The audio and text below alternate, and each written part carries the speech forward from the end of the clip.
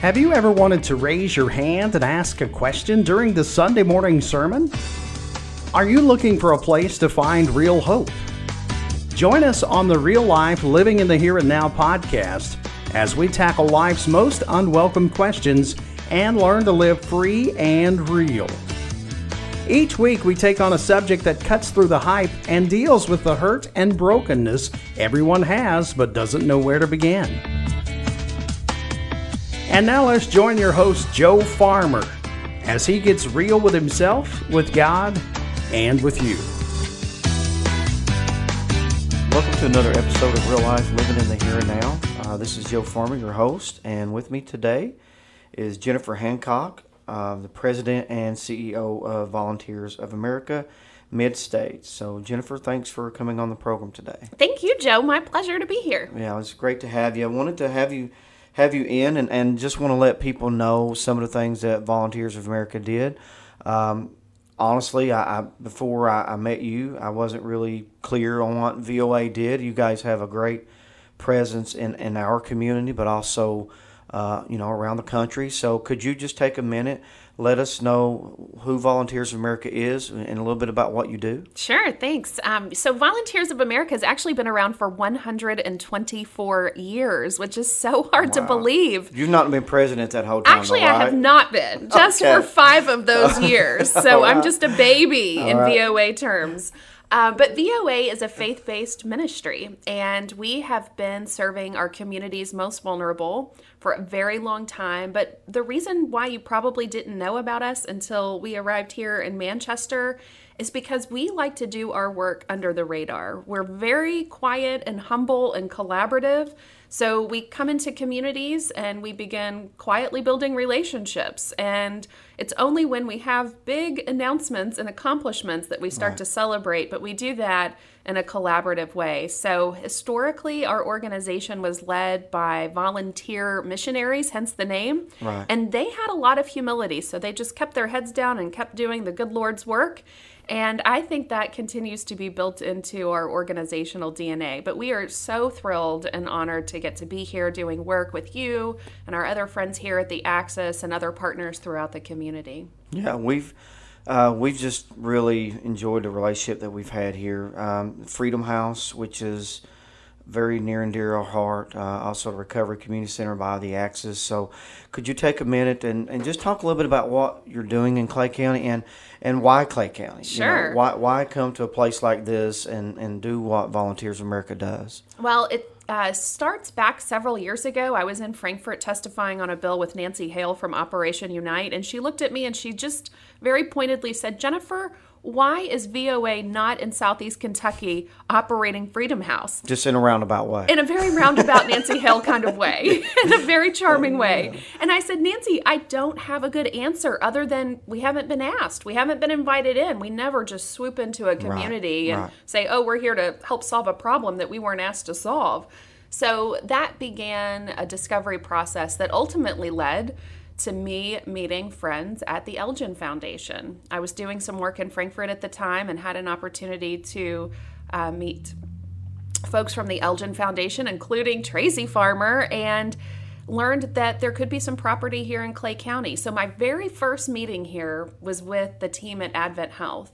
And in order to operate a Freedom House, we have to have a good hospital partner. Right. We've looked at other communities, but there was not a hospital anywhere in sight. And we can't have a bunch of pregnant women living together without a local hospital that can take care of them. Well, Advent Health had the most extraordinary team. They were very enthusiastic about working with us.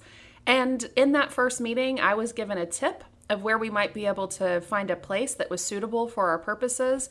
And sure enough, that turned out to be the property that we bought. So since that time, we've been able to build out wonderful partnerships. We've been able to open Freedom House in March of this year. Never would I have imagined opening a brand new residential program in the midst of a global pandemic, but we did that. And women are still coming into treatment and bringing their kiddos. We have 9 women, 6 kids living with us today. A couple of our kiddos got to go back to school today, like everyone else, which is great. They're in Burning Springs. So we're really just so honored to get to do this work here. It's an amazing community. And the other part of it is that not unlike other parts of the country, here there is significant need. Yes. And not a lot of resources for long-term recovery. We believe in staying with people for the long haul. That's right. This is a long-term process to get into recovery and to stay in recovery, which is why the Recovery Community Center is an essential component of our plan. We want to walk with people for the long term on their journey and stay with them even after they leave treatment. So it's just a wonderful story. Talk about reshaping the narrative of what is possible here. There's so much hope and possibility today. You know, I believe, Jennifer, that we're really doing something, maybe it's going on somewhere else. I don't know, but it feels like we're building an entire community here that supports recovery and second chances and staying with people, like you said, through the long haul. And that's how it feels to me. And there just seems to be a great group of people here in the county that has embraced that wants to see their community better. VOA's taken on a role in our community as well as not only Freedom House Recovery Community Center, but you guys seem to be even interested in economic development, just the overall health of our community. Tell me how that plays into what VOA does and why is that important? I love that question so much because it really speaks to the heart of what we're about, which is long-term sustainable change. Like, we want to not just have this Band-Aid approach where we walk away and suddenly there's a problem again. We really want to be a part of community transformation, and that means we can't isolate addiction and operate treatment in a vacuum, and we have to do that in the larger context of economic and job development. We want folks to stay here after they come through treatment and participate in the Recovery Community Center and raise their families here, work here, live here, contribute to the community, and that's only possible if we make sure that there's good housing available for them, and we make sure that there's jobs available for them. So we can never just isolate what we do and think that we're going to be successful long term, which is why partnering with SOAR and investing in a position that enables us to really look at that larger plan for the community and see what is our unique contribution. We really want to continue to build out housing here. We want to do that with you on Miracle Mountain. We want to do that in the community. We want it to be scattered throughout the community so that our participants have lots of different options that are affordable to them. And I'm really excited about the direction we're headed. Yeah. I tell people if you see the real Clay County, you fall in love with it. Absolutely. The things that the people that leave here know why, that it is unique, and we feel like it's special. We don't say that arrogantly, but we love where we live. We're proud of who we are and where we live, and for example, Miracle Mountain, you mentioned that, Jennifer. We have a vision to build out some housing there, some cabins, some transitional housing for some of the folks in treatment. It would also provide some jobs on the mountain. I believe we'll make that place a destination for people that want to come experience the things that we love about the area. Tell me how that plays into, what your overall vision is for VOA in this community. Yeah, we actually just received a planning grant and have hired a couple of consultants to help us put together a well thought out, documented plan that will identify how we can incrementally over the next 3 to 5 years continue to make investments to really move the needle long term. So we're looking at where we can locate recovery housing in proximity to other activities. Like, I love the Miracle Mountain vision that you have because it attracts not only locals to come and participate in this wonderful quality of life experience, but tourists. Yeah. I love the idea of finding ways to promote people coming here. I love getting to be here and be part of this community. I want more people to know the secret of the beauty here and to get to participate and experience it. So I think co-locating housing that is either around some kind of other entrepreneurial activity that promotes tourism or that promotes locals gathering, whether it's a restaurant or kayaking, just really leveraging the natural assets that I don't think you all take for granted, but I can tell you that my wow factor is tremendous because I don't get to live in a community that's as naturally beautiful and rich as this one is. Well, I think, and maybe not take for granted is the right term, but when you there's a term called change blindness when you're just so Yes. used to things. I mean, I'm in awe of it, but you just get used to living in it. Sure, I that's imagine normal. people that live in Washington D.C. go, gosh, there's the Washington Monument again. Right. But yet when we go, we're, oh my gosh, this is incredible, Yes. and we don't want to take it for granted, but I think we are used to it, and we're reminded. I have an uncle that lives in Texas, and when he comes in, we're driving. He's looking. I said, "What are you doing?" He goes, "Everything is so green, Yeah. and everything down there is so brown and dead and dry." So, we have a lot of those resources to offer people here that you can't just create. It's there, and we want to take advantage of it. So let's take a minute and talk about your long-term plans with VOA, not only here in this community, but in our surrounding communities in mid-states. And then you have a conference coming up pretty soon. I'd love for you to let our Oh, listeners good, know good. about. So we are continuing to look for ways to create positive change in our communities throughout our region. Our mission statement is to create positive change in the lives of individuals and communities through our ministry of service. And so we're always looking to see where we can fit in next.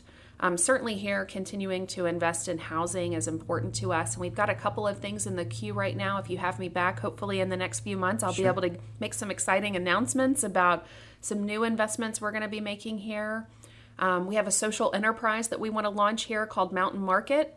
We already have had a soft launch. We're actually partnering here at the Axis to sell some of our products, but we right now don't have a retail space. We hope to grow into one, maybe after COVID. Sure. Right now we have an online presence and a subscription box that we're actually launching just in time for the holiday season. So if your listeners want to check us out on our website at voamid.org, that's a great place to go and learn more about our Empower boxes where They're we're selling. amazing, It's and not just so because fun. our coffee's in it, but Yes, seriously, right. these are locally produced and locally made. That's right. Things included, and so it's things you can't just get anywhere. Absolutely. It's unique. Really and- unique gifts. Yeah. It's wonderful, wonderful.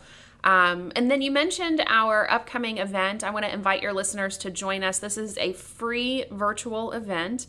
It will last about 40 minutes on October 20th. There's 2 sessions, one for the early birds at 8 a.m. and another lunchtime version at 12 noon Eastern Time. And this is the one time of year where we bring all of our friends and supporters together and share the stories of impact of what we're accomplishing together in the community. And what I'm excited about this year is that we have a local participant from our Recovery Community Center, along with a graduate of our Louisville Freedom House who will be sharing their stories. Our graduates, we have Sue here from Manchester and we have Christina from Louisville. Christina actually works with me and is a wonderful colleague who's doing amazing work. She runs our intake area, and so she's the person that is the first person most of our residents call when they are ready to make that brave decision to come into treatment.